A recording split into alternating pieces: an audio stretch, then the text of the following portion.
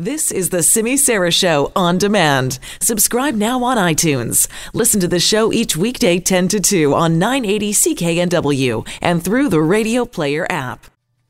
It's always great when Friday rolls around. It's even more awesome when it's the Friday of a long weekend coming up. Oh, yeah. This Monday, of course, July 1st, Canada Day. So you got your Canada Day long weekend coming up. I hope you have an opportunity to get together with family, friends. Enjoy your long weekend this weekend. But here's something to keep in mind.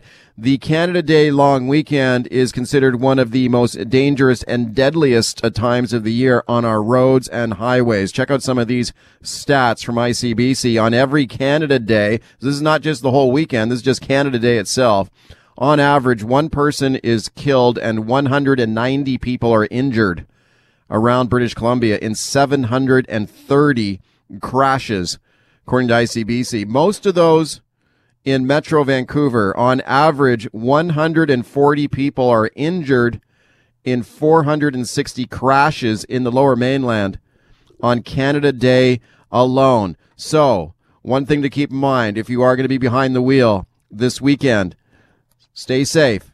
Stay safe. We got the best guy to talk about that right now. Steve Wallace, owner of Wallace Driving School. Very pleased to welcome him back. Hi, Steve. Hey, how you doing, Mike? I'm doing great, Steve. Thanks for coming on. Let's talk about some of your top tips for safe driving, Steve. And what would you put at the top of your list? Well, I think that the key thing is the streets are going to be busy, the highways are going to be busy. So intersections are where the majority of people are killed and seriously injured. The top tip that I would give people, particularly if you're first at the intersection on a multi-lane road, make sure that you go through with blockers. So if you're in the right-hand lane of a two-lane road going your direction, and you, let's say, have a truck on your left-hand side, don't bolt out on the green light. Go out with the truck on your left side. That way, if there's a T-bone crash, which is the most deadly for drivers, then that vehicle takes first hit. There's never been anyone killed in the area that we operate in upon secondary T-bone crash. So don't be first out at the intersection. Wait for blockers. Go through protected. Once you've gone through the intersection, then you can position your car so you have strategic spaces on either side of your car. Okay, that's a really interesting tip, Steve, and one that I'd never thought of before. And I think I'm probably going to have that in mind the next time I'm traveling through an intersection. I suppose why not, right? I mean, it just increases your chances if there is a collision. Well, a lot of times people are trained to get visibility, but in that position, you're probably not in the best of positions to get visibility. Don't be first out. Go out with blockers. Okay, and now the other thing is that the next most deadly crash is, of course, the head-on crash, and that happens on a lot of two-lane roads, well, one lane in each direction. But the key for drivers that are in that situation is to make sure that you have a space. Other than on bridges and tunnels, you'll generally have a space to go to if you choose the proper lane. So the second most deadly crash is that head-on crash. If you're on a road, don't choose a lane on the basis of speed. Choose the lane on the basis of space. If you do that, you allow yourself for an escape. And I see a lot of people choosing the left lane on a road where there are those cement barricades that are on the left side immediately beside the driver, and that driver is boxed between the cement on the left and another driver, maybe a semi-truck or whatever, on the right. If there's a tire blowout or if anything goes wrong, you're probably going to hit something. So if you're in a lane that gives you the best escapes, then in fact you're better off. 9 out of 10 times you're better off steering to avoid a crash rather than braking. Because I'll tell you right now, there's only about 2% of the people in this province that know when you triple your speed, it takes 9 times as far to stop, not 3. That's why the most common crash is being hit from behind. Okay, that's another interesting tip. So give yourself kind of an escape route or some space if there is something unexpected happens. So would you therefore maybe suggest, like, let's say you're in the right lane, would that give you maybe typically kind of a way to avoid if you're going to shoulder the road, for example? It just depends on the situation. If there's a left turn lane and two yellow lines that separate traffic, that is opposing traffic. So you have a lane down the middle that's used for reversible left turn setups, then being in the left lane of a two-way configuration might be the best. If you're in a situation where there's a single yellow line that separates you and the oncoming traffic, you want to probably be in the right-hand lane, and that's best for escapes. But then again, you may have 20 or 30 bicycles in a bike lane on your right-hand side. I'd suggest getting in the left lane because you're more likely to kill a cyclist if you hit one than if you hit a driver that's protected by seat belts and airbags and those kinds of things. Okay, speaking of Steve Wallace, owner of Wallace Driving School, as we look ahead to a busy Canada Day weekend for driving, also can be a dangerous one going by past statistics. Okay, Steve, so we talked about intersections, highways. What about the parking lot where there does seem to be it's a place where a lot of collisions do happen, not necessarily, of course, high speed, but there's a lot of accidents that happen in parking lots, right? Well, 30% of the crashes reported to ICBC are actually in areas that have parking lot situations. So if you are parking your vehicle and you're in a situation where you're having a lot of cars around you, make sure you go to a drive-through spot. If you go to a drive-through spot, you're probably better off. The key for most people in parking situations is don't use reverse gear. That's the important thing, okay? If you don't use reverse gear, you're in better shape. So don't use reverse gear, and you'll be better off as far as not having those mishaps. If you do the drive-through or you back in, then you've gone by your parking space and you know nobody's there. The people that back out of parking spaces are the ones that have real problems. And I got to tell you, Mike, that there was a kid killed in Cobble Hill, a little 3-year-old. Somebody backed over the kid. I don't know all of the details, but if you want to avoid problems in parking lots, and a lot of road rage happens in parking lots, take the drive-through spot or back in. Don't be trying to twist your neck around and trying to look behind the vehicle as you leave, unless you've done a 360 walk around the vehicle before you back up. A lot of people hitting the road this weekend for the Canada Day long weekend. If you are going to be behind the wheel this weekend, make sure you stay safe. My guest, Steve Wallace, owner of Wallace Driving School. Your calls to him, 604-280-9898, star 9898 on your cell. Let's go to Jim in Vancouver. Hi. Yeah, hi, Mike.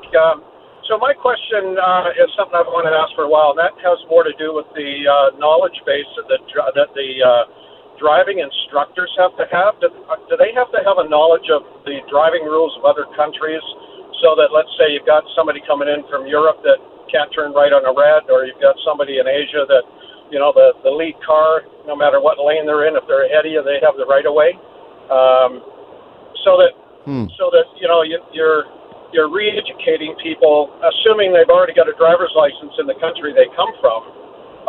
Does a driving instructor test them against their existing road hazards? Okay. Interesting question, Steve. It's a really good question. There's only 52 of the driving schools that I looked at last time out of 700 that have the additional qualification to do the graduated licensing course. So there are very few that actually belong to an association. We belong to the Driving Schools Association of the Americas, which are all the driving schools in the Americas, and we have a convention coming up in Oklahoma in October. So we do that as a driving school, but there's nothing in the industry that mandates or says you have to do it. I can only tell you that the likelihood of the 52 that have that additional qualification doing it is fairly strong. As far as the rest, I don't speak to them, I don't speak about them, I don't speak of them. Do you typically, though, teach people to drive, or newcomers to Canada, and maybe they've got to relearn a few rules of the road? Generally, we have an itemized list of countries. And I can tell you right now, ICBC has that, and they have a fine art to it.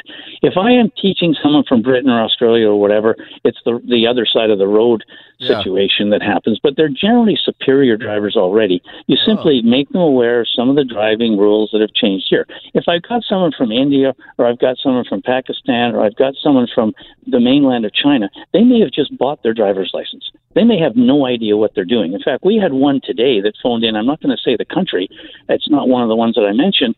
The person had a driver's license, had a Class 5 transferred to British Columbia. We got in the car with her. She couldn't drive. She'd never driven.